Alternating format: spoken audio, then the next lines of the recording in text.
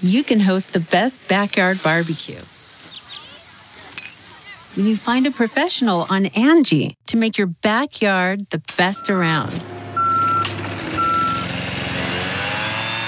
Connect with skilled professionals to get all your home projects done well. Inside to outside, repairs to renovations. Get started on the Angie app or visit Angie.com today. You can do this when you Angie that. Achieving a gorgeous grin from home isn't a total mystery with Bite Clear aligners. Just don't be surprised if all of your sleuthing friends start asking, "What's your secret?" Begin by ordering your at-home impression kit today for only $14.95. Bite Clear aligners are doctor-directed and delivered to your door. Treatment costs thousands less than braces. Plus, they offer flexible financing, accept eligible insurance, and you can pay with your HSA FSA. Get 80% off your impression kit when you use code WONDERY at Byte.com. That's BYTE.com. Start your confidence journey today with Byte.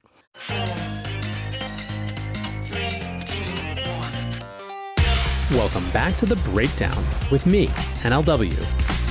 It's a daily podcast on macro, Bitcoin, and the big picture power shifts remaking our world.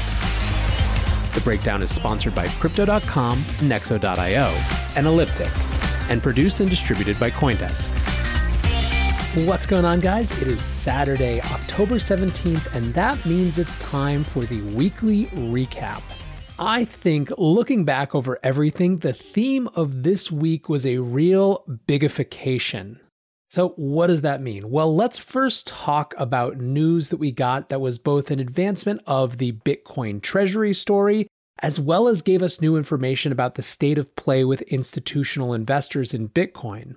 Stone Ridge Asset Management announced $50 million in new funding for the New York Digital Investments Group, NYDIG, which brings its total to $100 million. Now, most people haven't really heard much about this organization, but we found out that they have over $1 billion worth of crypto custody, and basically we discovered that there was this new significant size player in the institutional investment space that maybe actually makes us think that the institutional investment space around Bitcoin is even bigger than we thought. As part of the announcement, we also learned that NYDIG's parent company, Stone Ridge Asset Management, which is a $10 billion asset manager, had 10,000 Bitcoin worth about $115 million as their primary treasury reserve asset. Adding on to this, we also got the latest figures from another giant in the institutional investment space, Grayscale, who started the week announcing that their Ethereum Trust, their ETH Trust, had become an SEC reporting company, which means basically that they will be much more open about certain types of financials, reporting them regularly to the SEC. It increases trust in a way that many investors like, and it could open the floodgates to a new pool of investors. Later in the week, we also found out that Grayscale had its best ever quarter in Q3 with $1 billion of new investment. This brings Grayscale's total for the year to $2.4 billion, which is a significant increase over any previous years. So again, we have two trends that we're seeing here. First is growth in institutional interest in the space. Between discovering everything about New York Dig that we did, as well as seeing Grayscale just continue to crank forward, there is clearly more institutional investor interest in Bitcoin and the crypto space as a whole than we thought. Second, let's not scoff at 10,000 Bitcoin held as the primary treasury reserve asset of a well-known, well-respected, large-scale asset manager. This is more kindling for the Bitcoin treasury fire. And that's a trend I think we're just going to see increase. But the other thing that was hugely noticeable about the last week was the number of announcements, reports, and general intrigue relating to central bank digital currencies specifically, and the relationship of the big countries to crypto and digital currencies more broadly. Let's take a quick tally of what we've gotten over the last 10 days or so. We got a Bank for International Settlements report with 7 other central banks about the core principles for designing central bank digital currencies. Now keep in mind, these were some of the biggest central banks in the world, including the Federal Reserve, not just small fries. The 3 core principles that they articulated were 1, CBDCs should not compromise monetary or fiscal stability. 2, they need to coexist with existing forms of money. And 3, they should promote innovation and efficiency. So that report came out about a week ago today. Then at the beginning of this week, the ECB, the European Central Bank, just kept on its conversation at the highest level about a digital euro. This week, they launched a public consultation, which basically means that they're asking individual citizens, businesses, NGOs, unions, and academics to take a survey to understand which features of a CBDC people actually want and are most in demand. Survey options for that question include things like, I want payments to remain private. I want to pay when there is no internet. I want to use it without having additional costs. I want transactions to be instantaneous.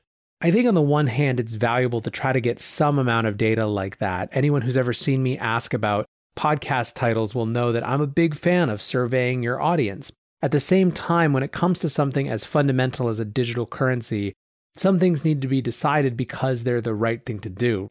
Even if people don't say that they demand private payments, I think that privacy should be a huge priority when designing central bank currencies. Although, as we've discussed, it seems kind of unlikely that that comes to bear.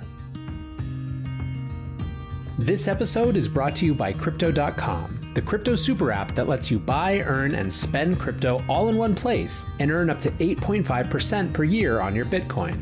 Download the Crypto.com app now to see the interest rates you could be earning on BTC and more than 20 other coins.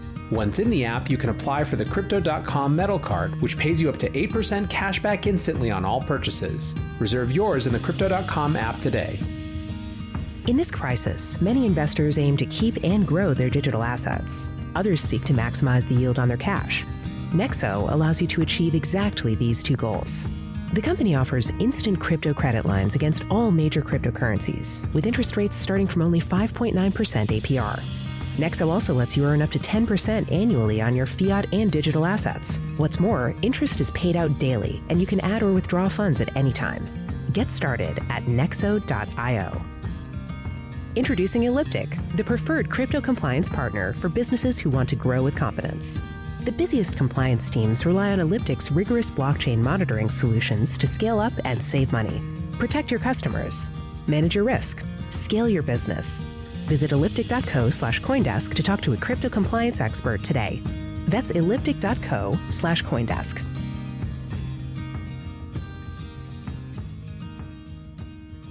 So we've got this Bank for International Settlements report, we've got the ECB, and then we also got the IMF, G20, and World Bank who want to create new regulatory frameworks for CBDCs. They put out a report that said by the end of 2022, they will have completed regulatory frameworks and a selection of CBDC designs, as well as a whole bunch of other stuff. The OECD is preparing a tax framework to pitch the G20 next year. The World Economic Forum released a report about blockchain technical standards.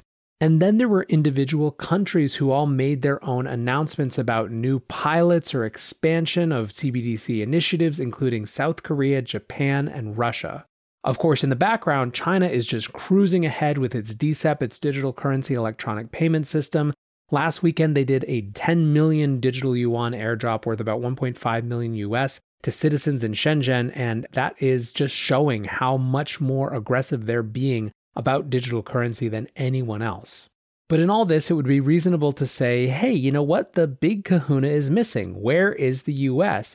Aside from being sort of one of the signatures on that Bank for International Settlements report, we're really not seeing that much from the US itself. So now here's two new things that we haven't discussed yet on the show. First, on Thursday, the National Security Council, this is President Trump's National Security Council, released a document they called a Critical and Emerging Technologies Shortlist. Basically, these are technologies that they believe are critical to the national security interest and which they believe the US should be strategically investing in, developing, adopting, and promoting. The technologies they mention include AI, data science, quantum computing, space technology, weapons of mass destruction mitigation techniques, energy, human-machine interfaces, medical and public health, agriculture, biotech, engineering materials, and distributed ledger technologies. Now, literally, this report says much more about the overall idea that these are technologies that they should be investing in than anything specific about each of these individual tech. So this is just a name on a list. However, it is clear that technology as issue of national security is something that this administration has a rhetorical interest in. It's something that's increasing. If you remember, the TikTok and WhatsApp bans are theoretically about national security considerations. And going back to China, China has obviously been on this idea of blockchain as a national security concern for quite some time. Beyond even just the DCEP, they also have the Blockchain Services Network, which is one of their major 5-year initiatives to really take on global leadership in the development of blockchain. And speaking of the digital yuan and its potential digital dollar complement or competitor, the IMF is having their annual meeting next week, and Jerome Powell, the head of the Federal Reserve, will be speaking on a panel about cross-border payments. He's speaking alongside the head of the Bank for International Settlements, as well as central bank heads from Malaysia and Saudi Arabia. It will be interesting to see if Powell says anything more about a prospective digital dollar. What we've seen so far is that the Fed is clearly doing more on the research front than they've indicated in most interviews. They seem to be trying to be preparing for the possibility of needing a digital dollar while also not boxing themselves into it by saying it's a priority or even something that they're really considering. When it comes to the potential design of a digital dollar, a key question is going to be that of anonymity and just how much anonymity will be allowed at the center of that design.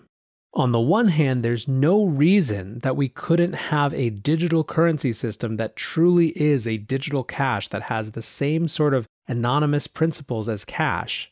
On the other, the fact that cash is so anonymous is the bane of law enforcement, and given what we've seen over the last few years in terms of changes in AML and KYC policy, it feels very unlikely that digital currencies from a major administration like the US will be anything other than outright government surveillance money. But perhaps we'll hear something different at the IMF meeting next week. For now, guys, I hope you're having a great weekend wherever you are, enjoying peak fall. And so until tomorrow, be safe and take care of each other. Peace.